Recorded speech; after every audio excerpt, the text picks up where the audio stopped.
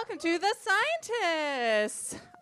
We are your hosts, Madeline Freed. And I'm Blythe Robertson, and I'm not a scientist, but I do lie to myself all the time. That's true. And my qualifications are that I've been to years and years of therapy. And that's why we're qualified. So this is a comedy show about truth. We kind of every month look at a different scientific concept. So we've done garbage, we've done artificial intelligence, and this month we're doing lying to yourself. And I wrote down in my notes that I should include this quote. I couldn't remember why, so I'll just give it to you right up front. The only thing you can truly give another person is information. I saw this in The Fate of the Furious, the new Fast and Furious movie. It really resonated with me, so there you go. And she has dread extensions. Is that what I'm seeing there?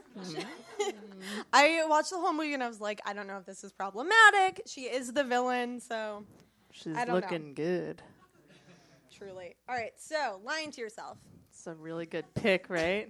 This is a whole genre of Google Images, by the way. Like, it's people looking in mirrors and seeing things that they aren't. My favorite is this apple. He's looking in a mirror and seeing an apple core, which is like a metaphor. It's kind of like a death wish. Oh, yeah. Or, right. That's a depressing one. The little chess figure sees himself with like a girlfriend, I guess. Anyways, lying to yourself. This time we're going to be psychologists. We've been anthropologists in the past. And again, that's why my qualification is being years of therapy. Also, I have a very popular Facebook thread where I give people advice. Yeah. So, all right, did you guys answer your surveys that you got when you came in? Yeah. Okay, good. Okay. Hang on to them. You're not going to turn them in. They'll be very, very useful later. So answer truthfully. All right, so what is self-deceit? Yeah, we're going to be talking all about lying to yourself, so we really want to define the terms, like scientists. What is lying to yourself? So one thing we want to make clear that this is not self-delusion, this is self-deception. So a delusion is you are truly convinced of something that is by all reality false. Self-deception is when you can hold two things in your mind, knowing that one is truer, and decide to think the other one. Yeah, so I was trying to think of examples in my own life of self-deceit. And, like, one example is I used to really believe that if I met Ezra Koenig, we would start dating. I was just like, if it happened, immediately he would be like, who is this girl? She's really cool. We now have enough mutual friends that I feel like if it was going to happen, it would happen already. Ezra Koenig is the lead singer and songwriter of Vampire Weekend. Okay, yeah. R.I.P. Just for the insiders here, and he did go to Harvard. No, I don't think he went to Columbia. Oh, whoa, okay. Fact check. Yeah, if he went to Harvard, it would have happened already. Right. Okay, so another self-deceit is the 2 years we all spent saying, there's no way Trump will be the nominee. There's no way Trump will be president.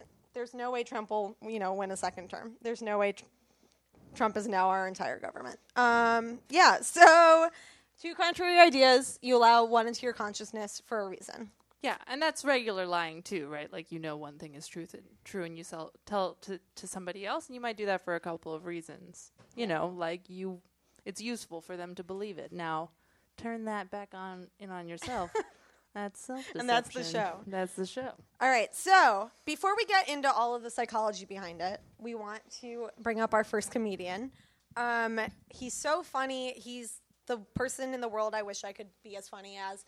You might have seen his work in The New Yorker. You might have seen him on TV as the page in MTV's Middle of the Night show. Please give it up for Alex Watt. Woo-hoo!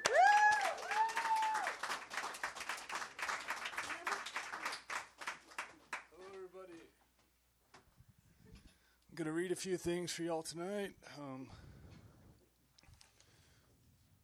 Whoops. Looks like I dropped my CPR course completion certificate that I got at work today. That's good for adult first aid, CPR, and AED. So if any of you guys feel like having maybe like a heart attack or choking during my performance, feel free to go ahead and I'll pop down and serve you.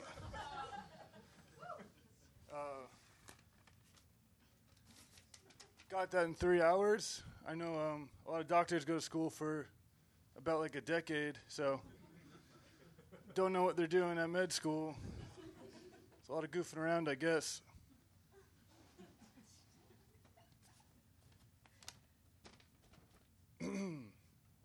First piece I'm going to read is called I'm Finally Taking Responsibility and Blaming All of My Problems on Processed Foods. I've heard your pleas, begging me to grow up, and I finally decided to do something about them. Enough is enough. That's right. The time has come for me to take responsibility and stop blaming my problems on anything other than processed foods. I probably should have put down the sack of refined grain and come to this conclusion a long time ago, but I was too busy gorging myself on what might as well be poison to comprehend what I was doing. Hey, at least hemlock comes from the ground. I'm happy to announce that I'm now in a place where I can admit that all my life's ills are big food's fault. To prove it, here are some of my specific failings that are directly linked to my reliance on artificial foodstuffs. 1.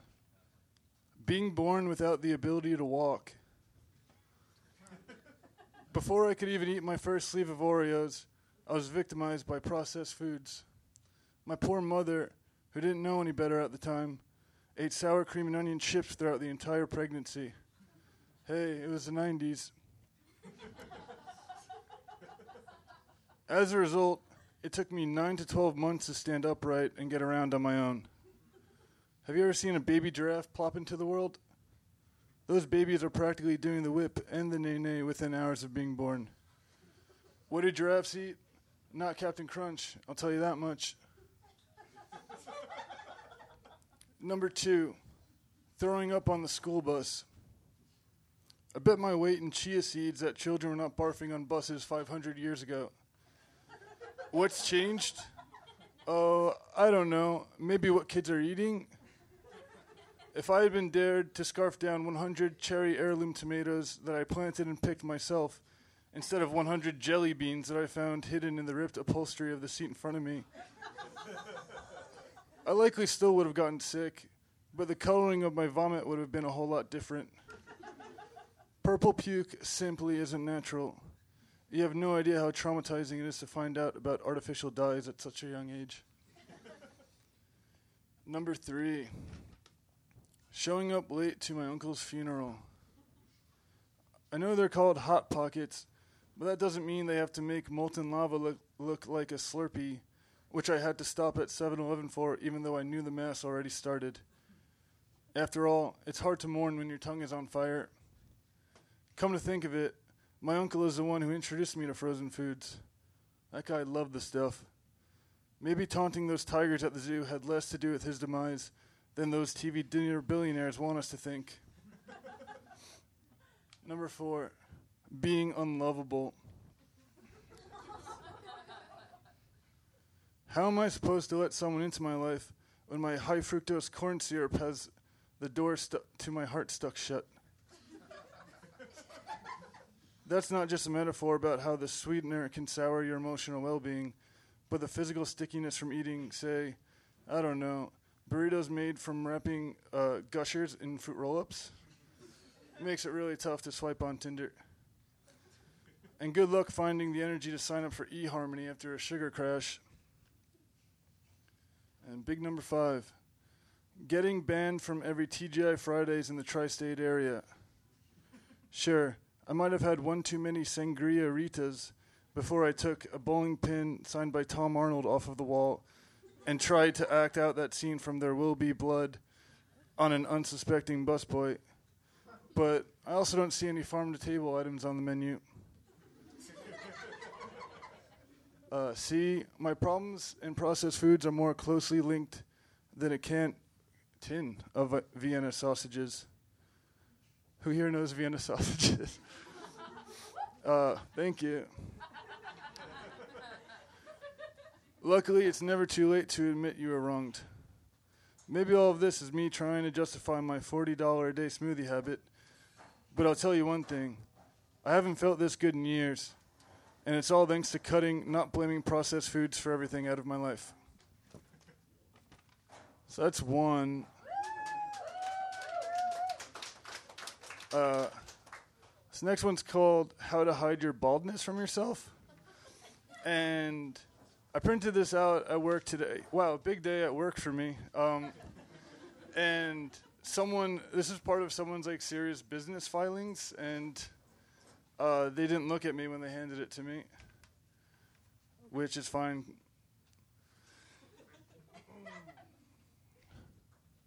Number one, just in case you forgot, it's called How to Hide Your Baldness from Yourself. Wear a hat. It'll protect your head from the elements and you from having to think about your dying follicles.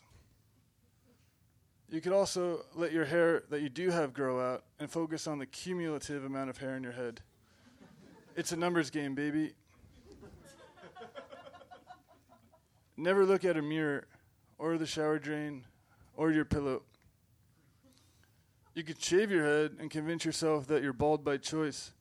If you cut down all the trees, no one will know about the forest fire your genetics started while trying to melt some action figures in the backyard. You could get a dog. This way, you'll have some companionship in this trying time and something to blame for all the hair that's suddenly all over your apartment.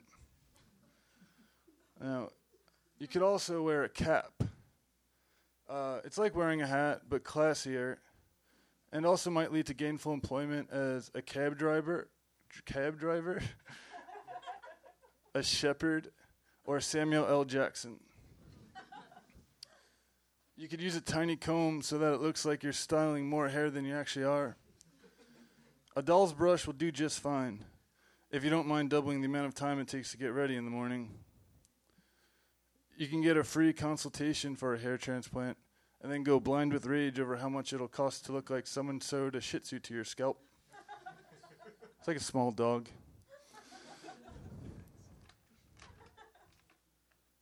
Who here has a Shih Tzu? Usually gets a big response. You could spray something on your head and then go blind because that's one of its many side effects. You could find something else that you don't like about your appearance and then obsess over that for a while instead. Your hair may be on its way out, but that treasure map-shaped birthmark isn't going anywhere. I figured I'd make some eye contact. Next one, you could wear a bandana, go from bald boy to bad boy in the time it takes for you to jauntily knot a piece of fabric. This next one I goofed up on the formatting, so I'm just going to try and remember it from the top of the dome. Never let anyone take a photo of you without the top of your head obscured by whatever fun scene you're inserting your face into through a circular cutout. Not only is this effective, but people might actually think that you hung 10 with a surfer babe while playing the ukulele. Who here likes cardboard cutouts? Thank you. They could be wood, yeah, I know. More than one type. You can only befriend people who are shorter than you, and you could buy platform shoes, and you could climb to the top of a ladder and then never go back down. You can comb your remaining hair over your ears so that you can't hear people making wisecracks about how from the back you look like someone they met at a Jimmy Buffett concert. And here's the last one, so be sure to laugh really hard at it. Wear a sombrero. Is your hairline headed north, or does it just look that way because you've traveled so far south? So that's about it for me. No one took me up on the heart attack? All right, still time. Thank you all. Keep it going for Alex. What? Brooklyn's finest boyfriend.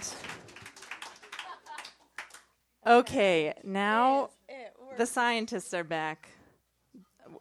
Are we professors or scientists? We're scientists. Yeah, it's called The Scientists. We're scientists. All right, so I don't understand. Even though I am a scientist, I don't understand how to turn the projector on in any way. Turn on. So while we're trying to get there. Yes. All right, so Citing our sources, we should say that Madeline loves to listen to podcasts. I Sure don't because I do. only listen to One Direction.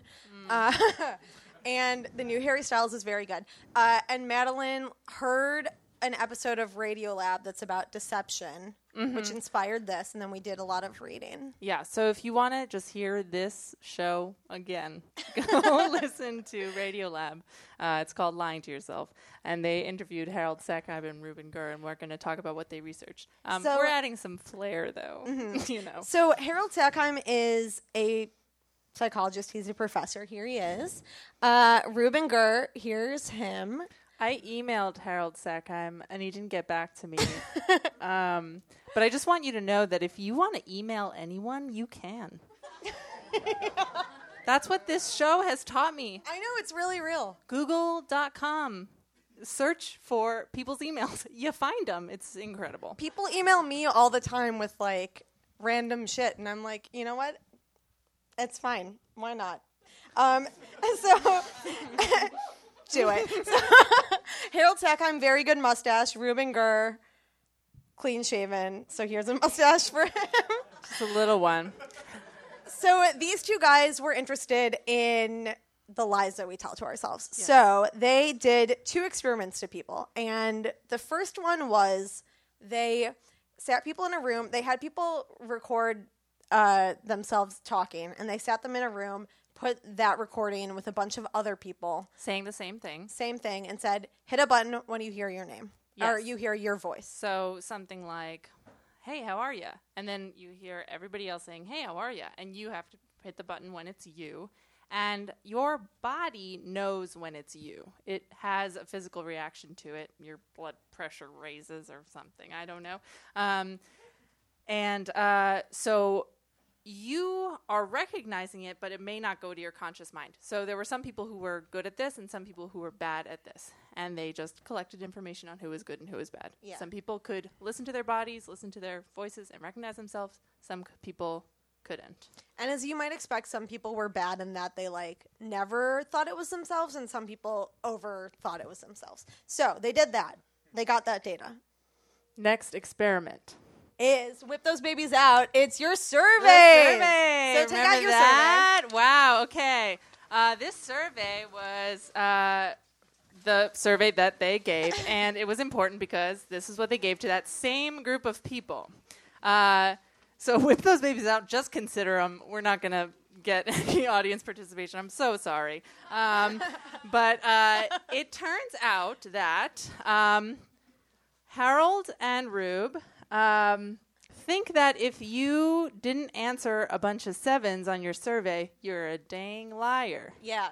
You're a big dang liar. They think, and we can discuss this. Yeah. They think that these list of questions are sort of universally true for human beings, period. And that each of you really, truly are a 7 for each of these answers. And me and Blythe, too. Yeah. And Alex Watt. You remember the comedian. Yeah. Although I have to say, like, I personally think maybe that's a little bit problematic to say, like, 2 white, educated, probably rich men sat in a room or a bar, wherever they were, and thought these 20 things are true for all people. Like, that seems a bit presumptuous to me. So, grain of salt.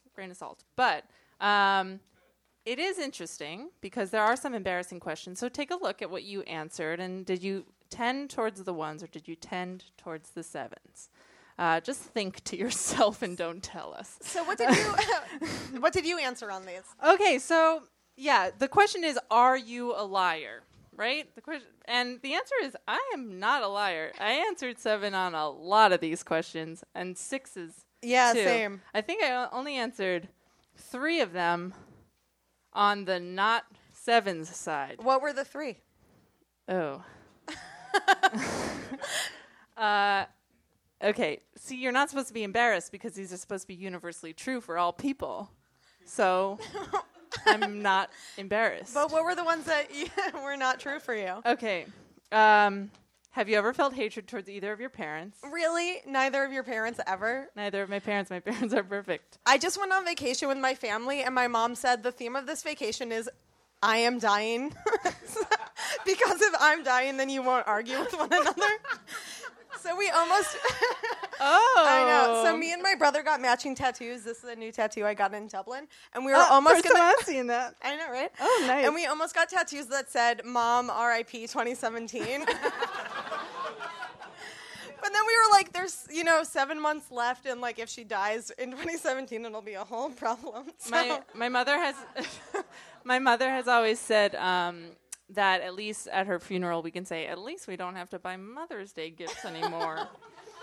That's my we mom... don't buy Mother's Day gifts. Okay. I love that. And also my mom said on vacation... her funeral should be a little bit funny because she's so funny, but not too funny because people should be really sad. Yes. Okay, agreed. No, I don't. I've never felt hatred towards either of my parents. At least, maybe Okay. I'm revisionist history, but I have not. Were your parents ever mean to you? Also, Okay. no. Okay, that's a little bit of a lie. But no, it's not a lie at all. Have you ever thought that your parents hated you? No. These are all parents related. Yeah, I'm glad that you had good parents. Oh, yeah. I did. And does every attractive person of the opposite sex turn you on? No way. Oh. The ghost says you're wrong. Okay, how about I you? answered a 5 for the every attractive person of the other sex because, like, conventionally attractive people really freak me out, like Daniel Craig. It's like, No. what do I do with you? Is he conventionally attractive? I mean, he's got muscles, so that's what I consider. I don't trust people with blue eyes. Yeah, no, that's me. I know. I said for number 7, do you ever feel attracted to people of the same sex? I said no. And I feel like that's just, like, I really wish I did because men are oppressing me and I don't. I wish I didn't want to kiss all of them, but That's I do. very, very insulting to queer people. Go on. Their lives are hard, too. I know. That's My true. life. I'm queer. Whatever. Number 19, have you ever wanted to rape or be raped by someone? I feel like that's kind of a white man question to say this is true for everyone. Okay. 'Cause, like- But no, that's really true. It's totally not something I answered a 7 to.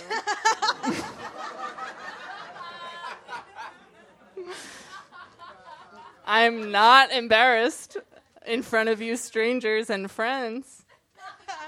Oh, and then number 18, just going along with we're not embarrassed of anything, I never thought about this until you told me about this survey, and I was like, no. And then over the years since you told me, I've been like, honestly, okay, yeah. That's enjoying a bowel movement, everyone, which we all have, guys. It's a relief. People like their butts being touched. Hello. And is there any other interesting ones on here? Anything you want to? No, that was it for me. Um, The rest, it's like 7s. Yeah, all 7. So, okay, we are not liars, but hey, guess what? That's bad. That's bad. That's bad. Okay, so back to Harold and Rube. Harold and Rube, it's the same group of people. Some couldn't recognize their voices, and some were liars on their survey. It turns out, you put those two groups together,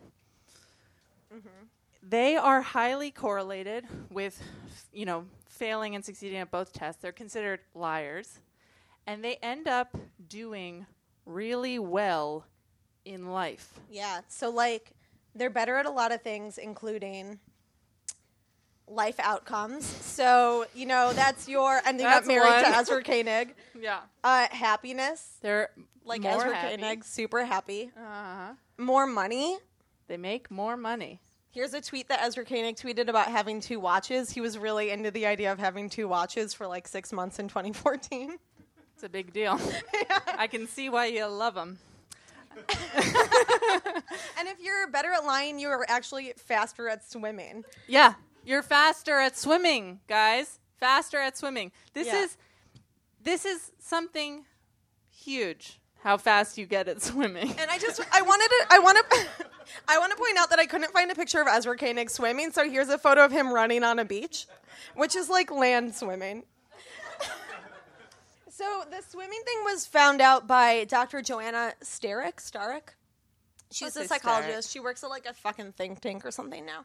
And she did an experiment where she gave this test to a bunch of like college swimmers, and she found that there was a huge correlation between the ones who were the fastest and the ones who were the biggest liars. Yeah, these are people who like look the same in terms of build, and they're the same age, and they're from the same area, and they have all sorts of similar life experiences. They were all, swimmers for their whole lives, and then some are top performers and some are not.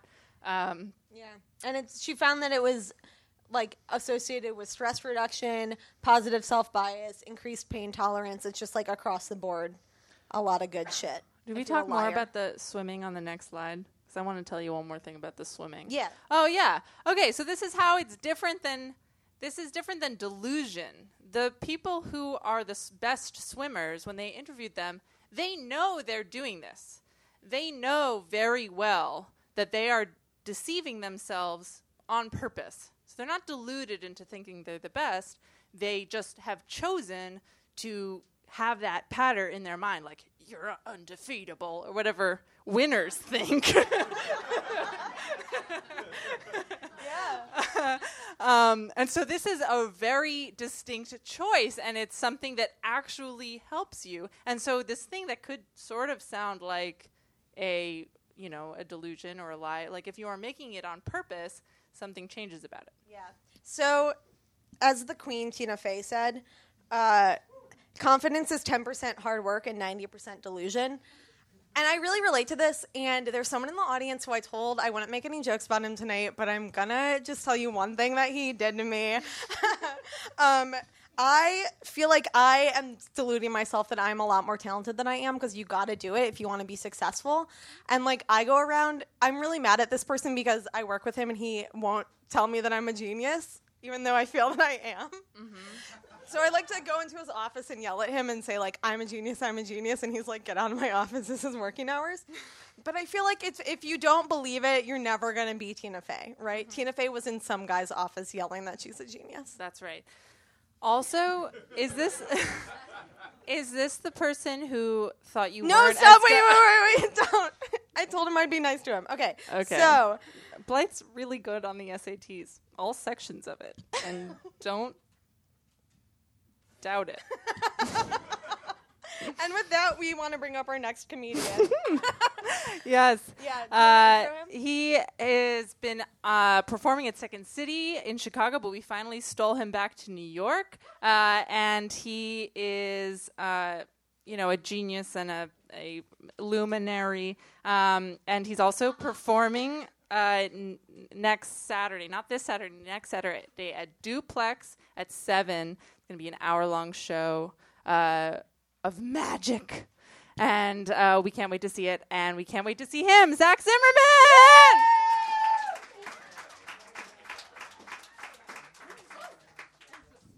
Hello. Thank you, Blythe. Thank you, Madeline. Yes, I've been here about a month now. Am I showing? And I come to you from Southern Virginia, where I grew up very Christian. Thank you. And who's here from Southern? Hey, which part? From Lynchburg. Oh, okay, I'm from Roanoke. Yes, there are places named Lynchburg in the South. It's like a real thing.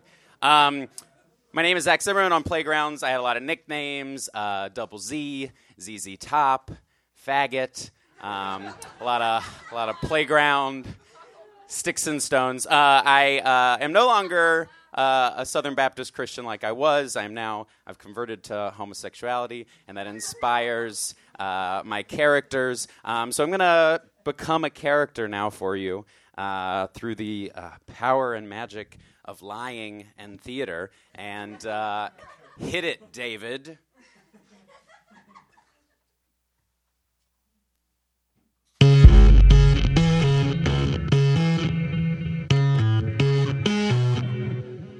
Do you believe in magic? Do you believe in God? Prepare to believe in both. I am Luke Babylon.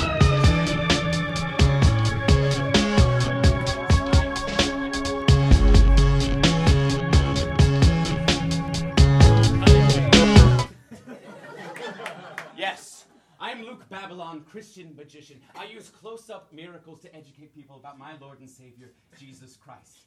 The events you will witness tonight are miraculous. You may think to yourself that I'm a charlatan. You may think your eyes deceive you, but nay, which is Bible for no. Rather, it is the first magician, God himself, who made the earth appear, who made sin disappear, and can transform your lives forever. Everyone in the audience now, I'd like you all to select a card. A magician would often ask you to pick a physical card. I'd like you to select a card spiritually. Yes? Everyone now, I'd like you to think of a card. Any suit, clubs, spades, hearts or diamonds, any number, ace, all the way through king. Does everyone have a card? Yes? And now, Miss, would you mind standing? And Miss, what's your name? Noel. Noel. And when did you accept Jesus Christ as your personal Lord? Right now. Whoa! Yes! Put it up on the board, Blythe! Oh, excellent, excellent. Now, Miss, the audience may think Noel, what a name, too. Yes, he's the Christ child is born. He just gave me the name. Yes. People may think you're a plant, so I'd like you to pick someone else, yes? To also stand. You, sir. Oh, hello again. Would you mind standing? And would you also pick an individual to stand? Yes, and whoever he's pointing at, please stand. Yes. And we'll do this again. And again. Oh, stay standing, ma'am. Yes. Yes. Yes, and one final person, sir. Yes, 6 individuals chosen at random, except for you, Noel. Any one of the others could have been. And now here, what else has 6? But this. Do you know what this is, miss? That's the dice. Yes, yes, and the singular? Dice is the plural, yes. That's all right, that's all right. Now you do. The singular is die. Die, yes. Which you will one day. And the decision that you make here tonight, you're paying taxes and you're going to die. And Christ has already paid your taxes. And I'd like you to roll this die now on the stage. We've got 6 individuals and 6 dots on the... Yes, perfect. 6. Excellent. Who was our last person chosen? Please stay standing, sir. Everyone else take a seat. Hello, sir. What's your name? Bill. Mill? Bill. Bill! Bill! You don't work at a mill, do you? All right, no worries. Bill, do you believe in God? Sort of. Bill, do you believe in God? It's a binary question, Bill. Okay, yes. Hell is not a spectrum. Yes, You do? Excellent, Bill. And you chose a card earlier, yes? I did. You did. And Bill, you've read the Bible, I assume, since you believe in God, yes? Yes, I actually have. Amazing. So if you have, what's your, do you have a favorite verse? In the beginning. You didn't get very far, did you, Bill? You didn't get very far. That's all right, Bill. You chose a card at random, yes?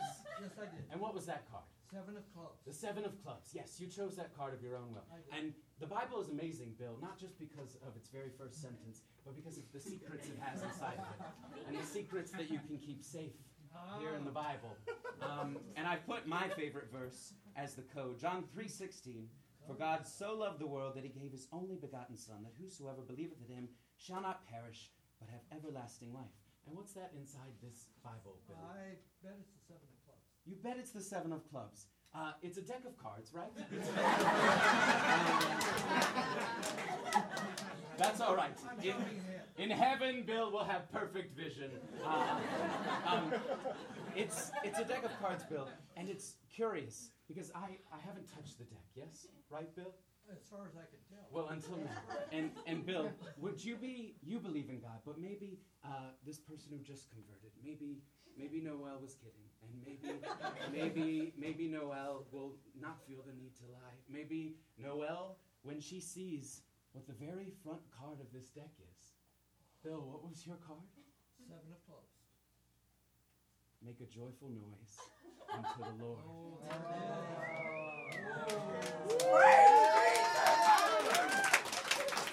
Thank you. And it's the only card in the deck that's facing a different... Did I do that wrong? Yes. It's the only card that's facing a different direction, Bill. Make a joyful noise. Yes. Unto the Lord. And thank you, Bill. Oh, my goodness. It's so nice to perform for adults. Often I find myself performing at birthday parties and weddings and unsuspecting bat mitzvahs. And this life, Madeline, would you mind joining me quickly on stage? You've all a round of applause for our wonderful hosts.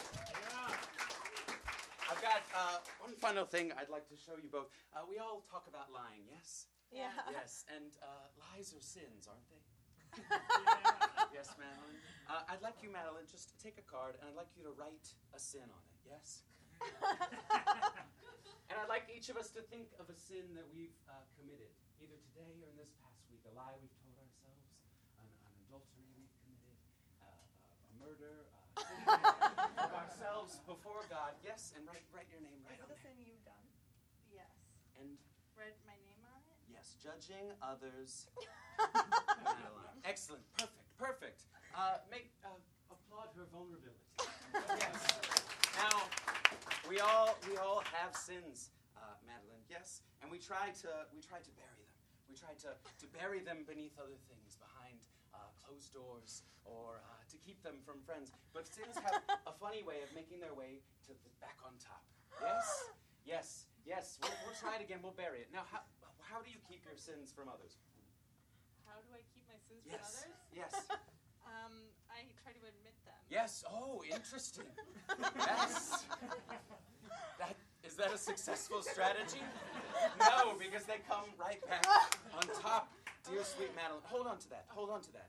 And that's your card, yes? Yes, that's my card. Yes, you wrote judging others on it, yes. But it's, again, so strange. You might try to hide it from your parents. You might try to hide it from your friends. And yet somehow God finds a way to bring your sins right out to them. Now, Madeline, I'm going to put your card over here. Yes? Stick your hands out like that. Yes, perfect. And put your other hand on top. Yes, perfect. Like you're praying. Have you ever prayed before? Excellent. So your card is over here, and I'm just going to make sure. Let's see. Make sure we have. Oh yes, this could be another sin of yours. Yes. Okay. Maybe. Sure, What other sin did you want to write down, but you knew I would read it to everyone? Another sin. I don't believe in sins. Oh no. That's the ultimate sin. And now, Madeline, we put your sin over there, but as I said, God has a way of bringing your sins right back on top. Madeline, I'm telling you now, though, that Jesus can wash your sins away. Yes, all 52 of your sins. Madeline, if I were to tell you that Jesus can wash your sins away, would you believe me? You don't believe me. And yet, Madeline, he has. All your sins have vanished. Do you believe me? No, you don't. But open your hands, Madeline.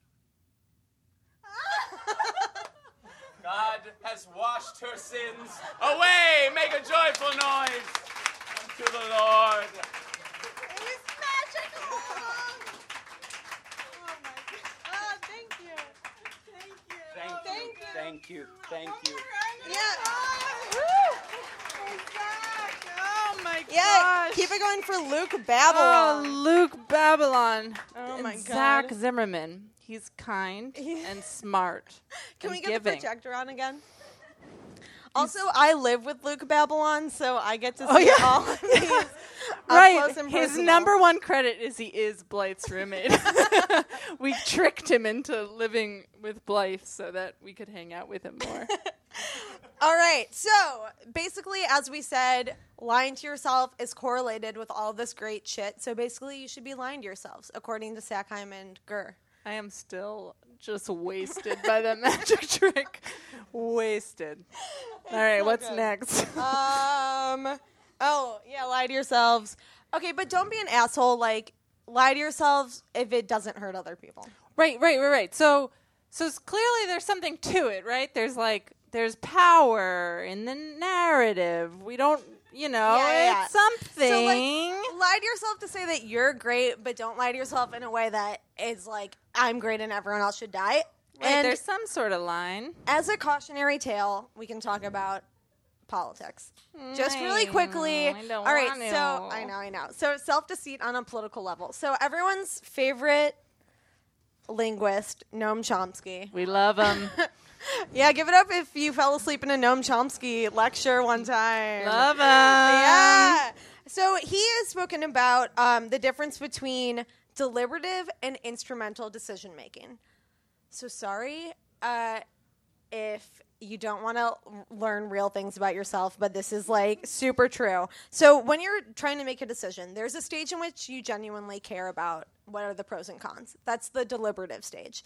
You're like really assessing the options. But there comes a moment where you make a decision, and after that moment, you act like you still care about what the pros and cons are, but anything that doesn't support the decision you've already made, you just decide that it's not important and you rationalize it, which we've all done like in our lives.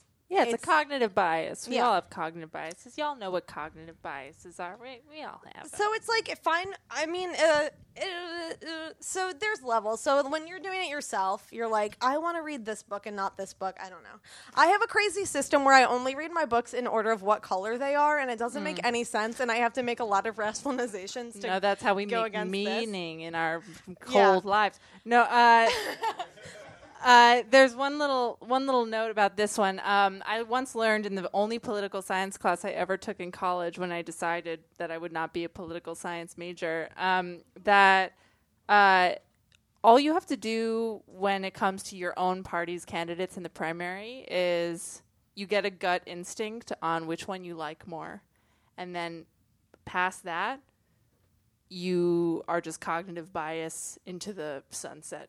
You do not listen to any fact. I mean, like, any facts that comes in either bolster your case or you throw away. Like, that's a very common thing that humans do, you know, to ally themselves with their tribe. But it really is just like, there really isn't a deliberative phase. You like see, you know, your Yeah. deliberative phase is just like, who do I like? Oh, no. So that's And then it's cognitive bias. So that's a problem with being unlikable or That's- a woman. also really interesting because I'm from Illinois, and in, I want to say 2004, because I was in 8th grade, we had like a senatorial election, and I went on all of the websites for the candidates and read all of their position statements and really thought about who I agreed with most. And I decided I agreed with some fucking jerk that I don't even remember his name. And I came home and my mom was like, so you support Obama, right? And I was like, no, I actually support, you know, John Gray or whatever the fuck. And she was like, that's because you're racist.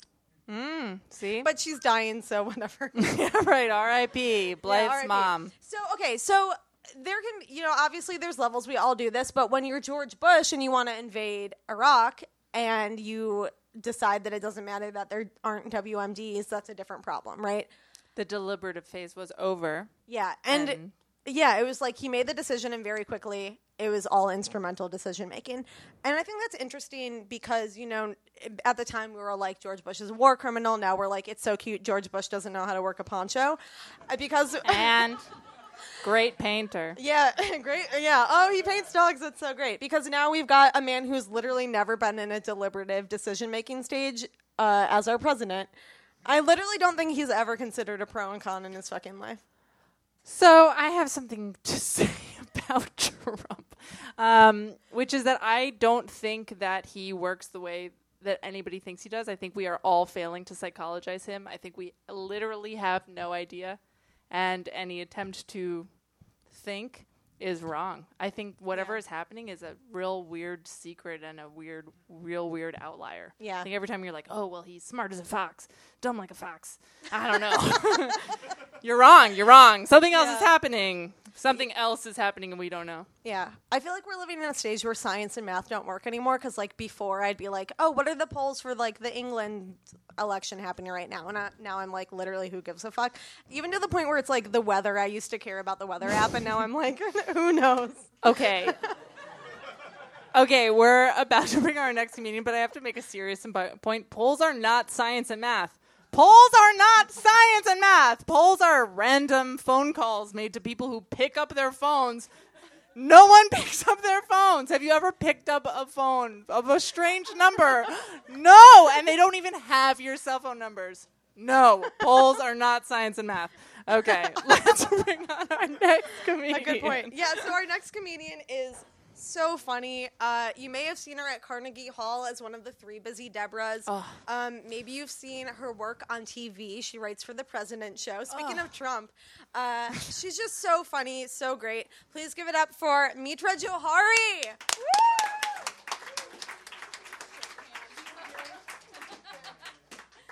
I love shaking hands with my friends. Okay, so guys, comedy's hard right now because of everything going on. So I've decided to move on to something else. And this show actually kind of inspired sort of a thought experiment. Bear with me, I think, using some powerful language. No, it's okay. This is really fucked up, but so we're talking about delusion, right? We've all heard of, who here has heard of pop science? A show of hands, perfect for a live show, thank you. So pop science, for those of you who don't know what it is, pop science is when you're not a scientist, but you call what you do science. So, think like Malcolm Gladwell. Most of you probably don't know this. Probably none of you know this, but I actually did 1 semester of neuroscience at The Ohio State University. That being said, I'm now a doctor, and I would like to present to you the art of delusion. And here we go. So who am I? Dumb bitch. I'm very stupid. I dropped out of college because I didn't feel like doing it anymore. I didn't like it, so I left. So those are my credentials. Prior to that, I was doing okay at college. I got a D- in a high school math class and then cried so it could become a C-. So I am powerful at deluding my teachers into giving me good grades. My inspiration, Malcolm Gladwell. Malcolm Gladwell. Interesting person. I could have dressed up like him, I feel like, and people would have believed it. We kind of look alike. You know the face, got a little fro, lanky little fucker. I read his book, Blink, The Power of Thinking Without Thinking, for my junior high AP Psych class. Yes, an additional credit for this presentation. So this is a real quote from his Wikipedia page. College was not an intellectually fruitful time. He did not get into a grad school. Interesting. We have a lot in common, me and Malcolm Gladwell. Anyone can write a book. Some of his best works, Blink, The Power of Thinking Without Thinking, Outliers, The Tipping Point. I don't know what any of the other ones are about. I'll never read them. I hate them. But I did decide to write my own spin-off versions. I did some books too. Masturbation, The Power of Fucking Without Fucking. Outliers, maybe you're just fucking weird. The Tipping Point, you know what you did, bitch. So, a case study, the art of delusion, the dark art. I've also noticed something. Comedy's going just okay. What should I do about that? You know who makes a lot of money? The guys from the Blue Collar Comedy Tour. So Malcolm Gladwell has kind of cornered the liberal pop science department. What about the alt-right? I am an alt-right pop scientist, starting tonight. And just so you know, I'm Middle Eastern, so you have to keep laughing, otherwise you're not woke. Oh, okay, great. So, beginning thesis for my alt-right pop science career. Science is pretentious. So, with that going forward, let's dive in. Let's first break down the art of delusion, the etymology of delusion. Delusion comes from Desi and Lucy Arnaz. They got a lesion in their brain. They have bad ideas. And now we never have to think about that again. How does a delusion work? Step 1, data enters your thought trough. That's what the liberals call your brain. Data is an information. So informations can come in many forms. Inside of your brain lives a thought monster named synapse. Synapse gobbles up the thought slobs that come inside. From here on, thought slobs will be used to replace the word data. Thought slob passes through your think monster and becomes a memory when the monster shits it out into the slop hole, which is your stomach. Memories get together as you age and have a nasty bareback fuck orgy. They are all straight and white for my alt-right listeners. From those fuck orgies come babies called delusions. All right, so now we can move into some common delusions. Here are 10 common delusions. 1, I am happy. No one is happy. Everyone is miserable because I am miserable. I am the center of the universe. I am the sun. Worship me. 2, abortions happen. Abortions don't happen.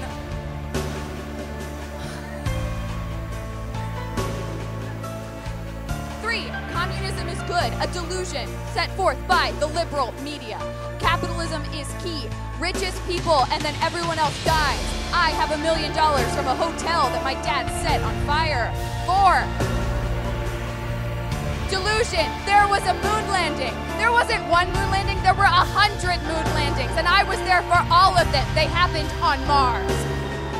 5, delusion. People come from sex. No way. 6, alt-right people, listen up.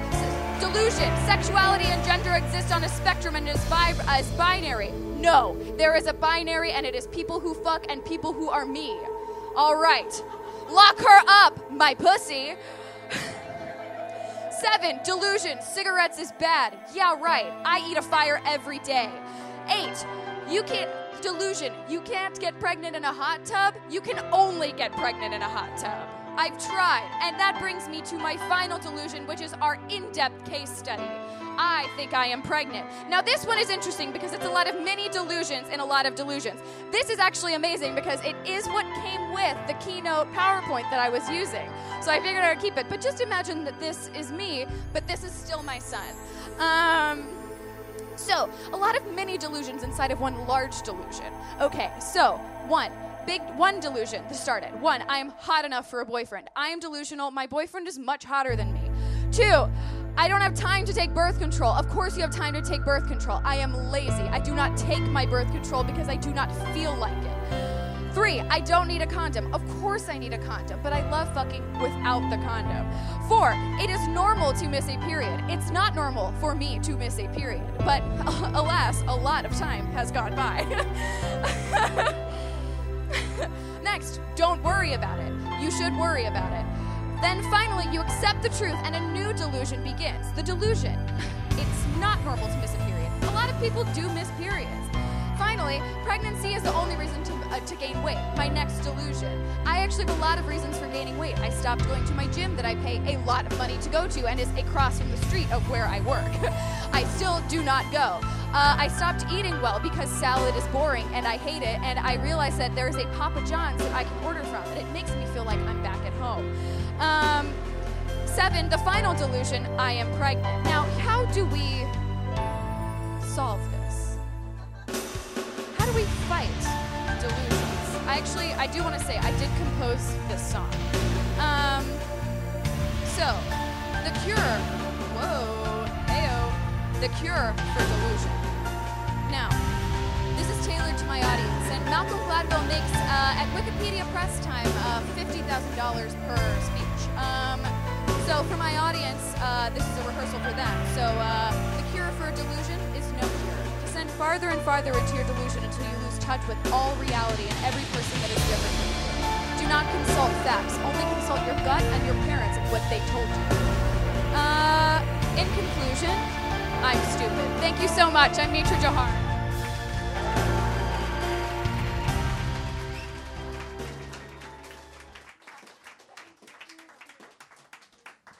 I am also stupid. Thank you so much, Yeah, Mitra thank you, Johari. Again.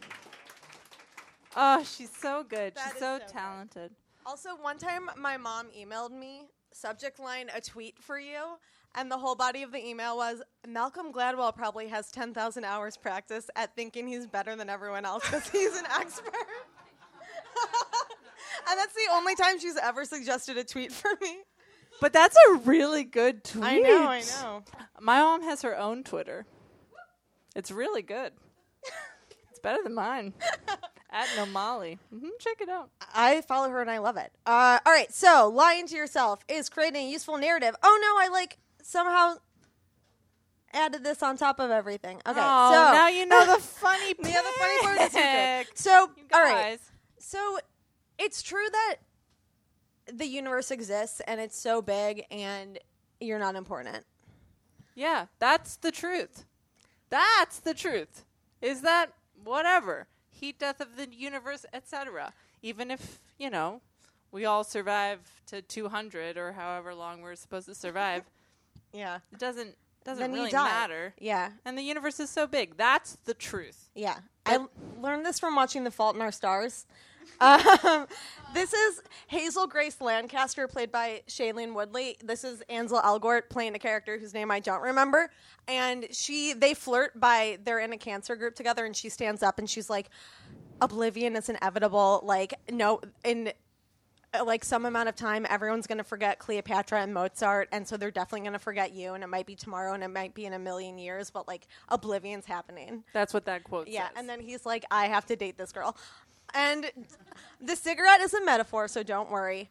But yeah, it's true. Like, we're all going to die, but who cares? Like, Well, I think it's important to read this last bit. There was a time before organisms experienced consciousness, and there will be a time after.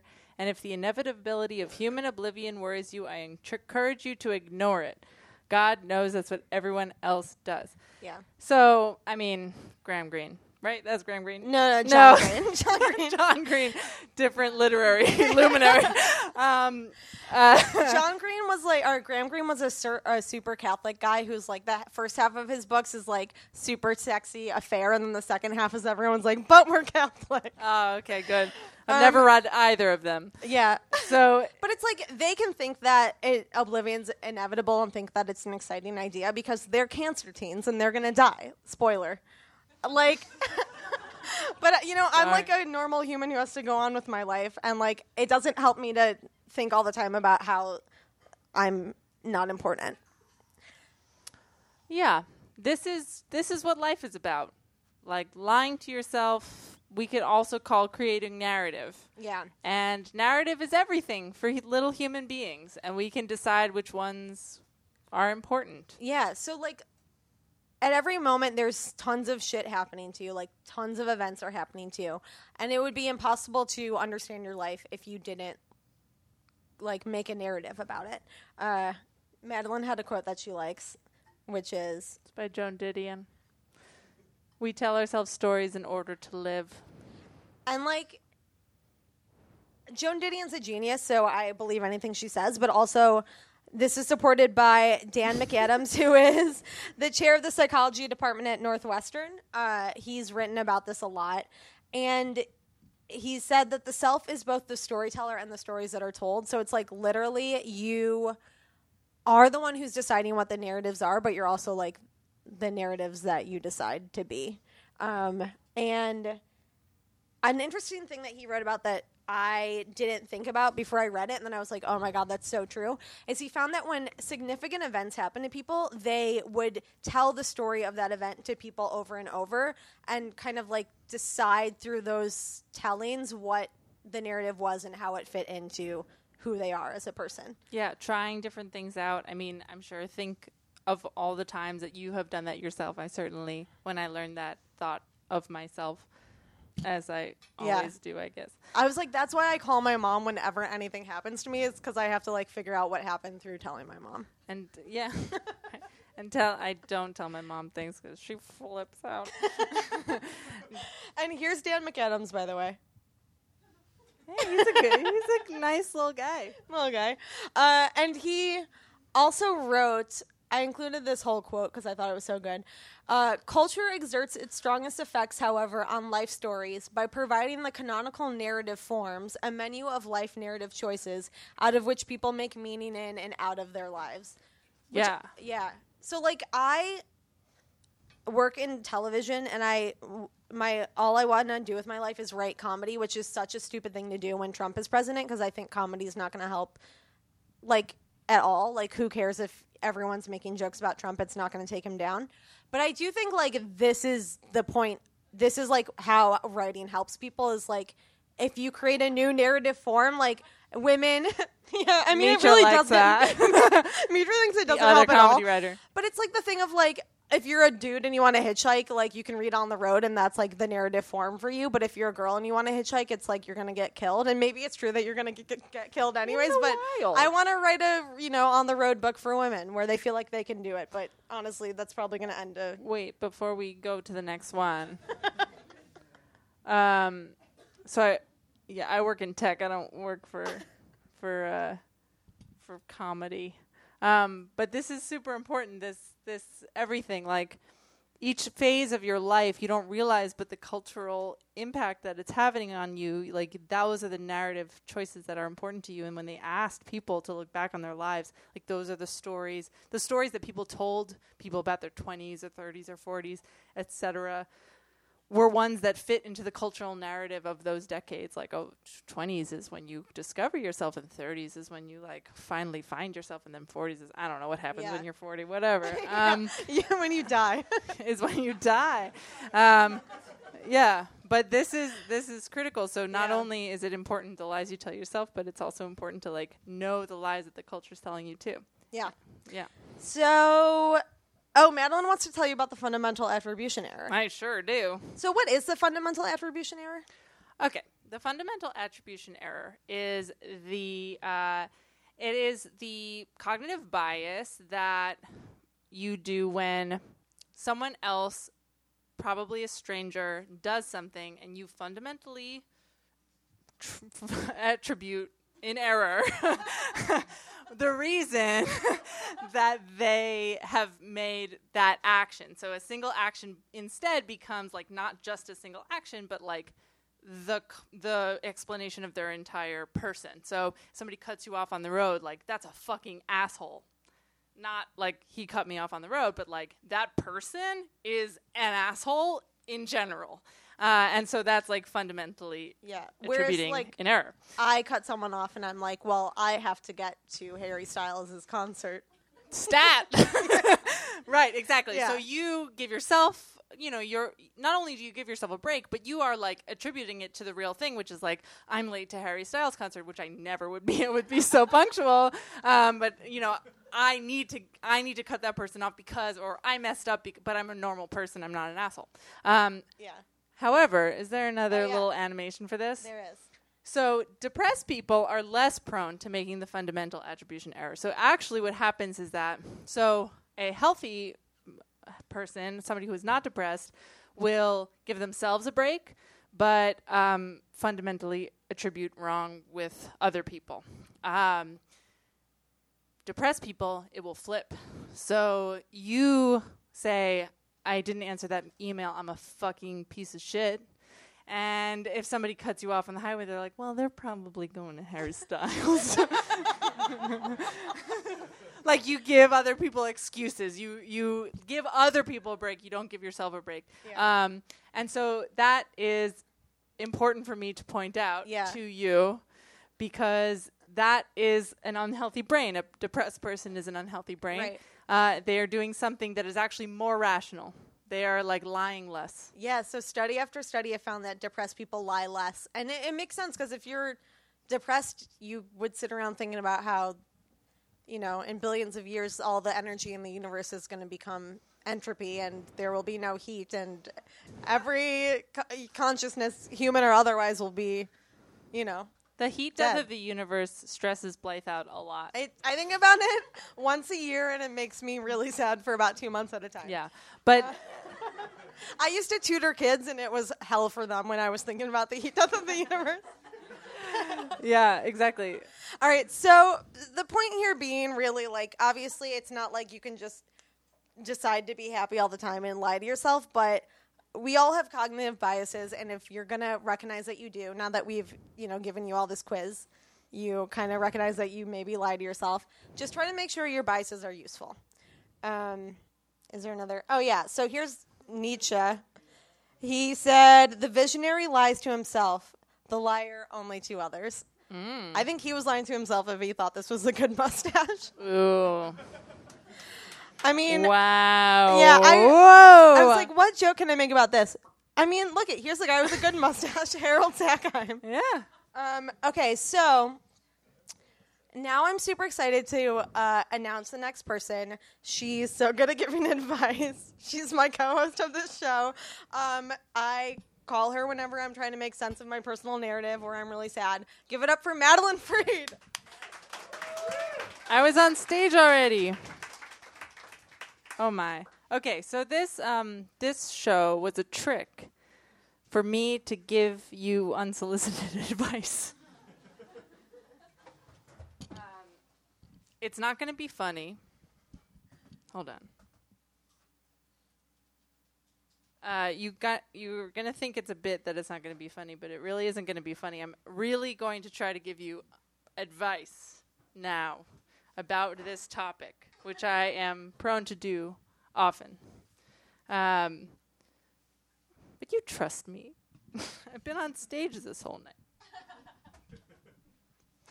Okay. So what you say about yourself, as we've been talking about, is not strictly true.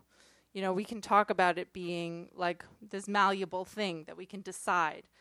In fact, your narrative is distorting your perception of reality. If you are depressed or anxious, you are probably distorting your reality to your detriment. Psychologists call these misperceptions cognitive disorders. Does everybody know what cognitive... No. Cognitive... I'm so sorry. Cognitive distortions. If you have a cognitive disorder, that's a sickness. Remember, cognitive distortions are not strictly false, but they are just one way of perceiving reality. A way of perceiving reality that usually exhausts and defeats a person. So one of those not useful narratives.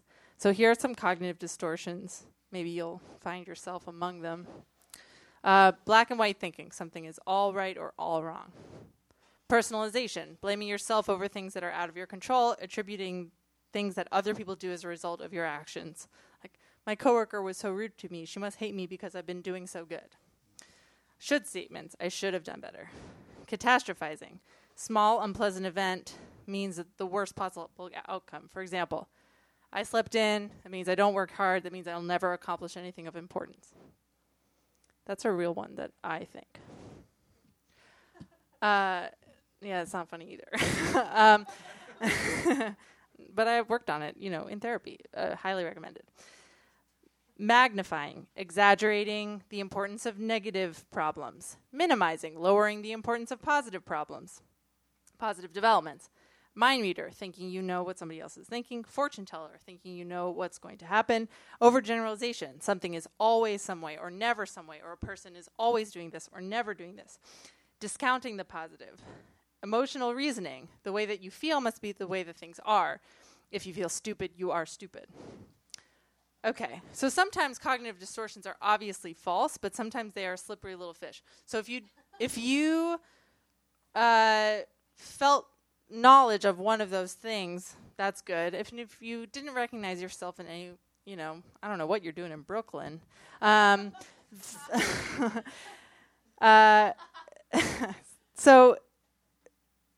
they're not always obviously false. The facts can be selected to support the narrative. Like the facts of your life can be selected to support that narrative, that cognitively distorted one. Especially if you like to exaggerate the importance of the negative, minimize the importance of the positive. That's important.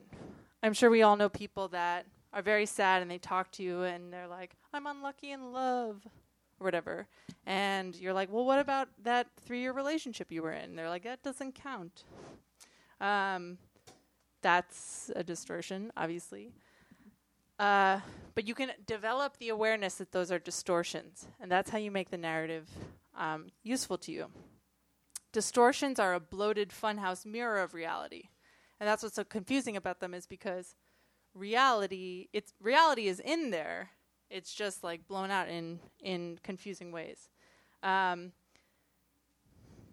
It's not that they're not true. It's just that there is a better, truer reality where everyone is pretty much just dogs doing their best.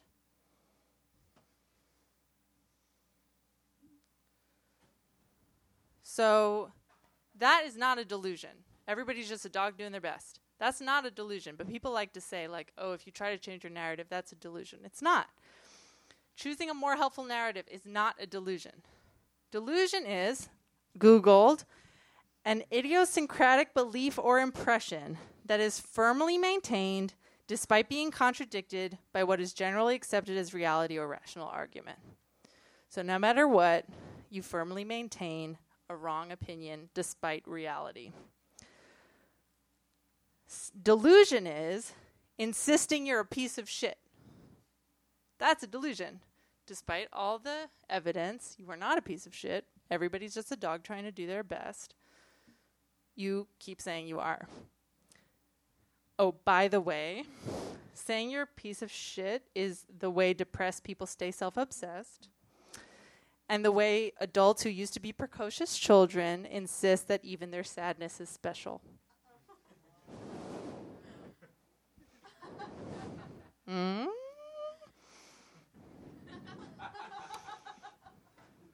I see you. I am you. Okay. Okay, here's what isn't a delusion. Treating your foibles the way your dearest friend would. Yeah, you messed up, but it's okay. I love you for so many reasons that are still true, even though you messed up. What if you said that to yourself? Wouldn't that make it easier to try again? Self-esteem is not the same as self-compassion. I'm more a fan of self-compassion. Self-esteem is like, I don't know, it's fine. I don't know what it is. Self-compassion is treating yourself with compassion the way your best friend would. And I think you really need self-compassion because you're going to need to mess up and try again your whole life. Okay, you need to become good at noticing your cognitive distortions so you can decide if they're good for you. This is called self-knowledge. Everybody develop it. I think a lot of people are excited about being hard on themselves. That's something that everybody's always like real jazzed about. I don't think that cognitive distortion is useful for you. I don't think that anybody else in the world who is constantly yelling at you is very motivating. I don't know why you yourself yelling at yourself is. Anyway, think about it. Okay, what do you want to be good at? Because you will only get good at the things that you are practicing. And if you don't have self-knowledge, you will be practicing something without realizing it. You'll be practicing pleasing other people and putting yourself last. You'll be practicing putting your happiness in the future. You'll be practicing making yourself feel so bad about failure that you will feel better not doing anything. And you will get very good at those things without knowing. So, what do you want to be good at? And can you fail at what you want to be good at and try again? Thank you.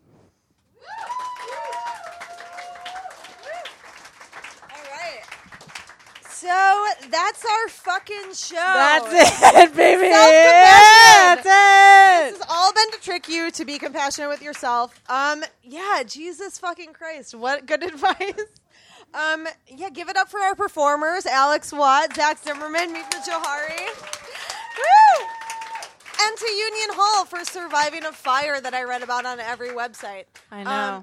So yeah, this is a bar, but I think it's closing soon. So come find us. We're probably going to go somewhere else. We're back in August talking about what happens to your body when you die. That's right. Funereal science. Hello. Woo! All right. Thank you all for coming so much. Bye. Oh, love you. Bye. Houston, 20 seconds to LOS. The Scientists is held monthly at Union Hall in Brooklyn, New York. Hosts were Blythe Robertson and Madeline Freed.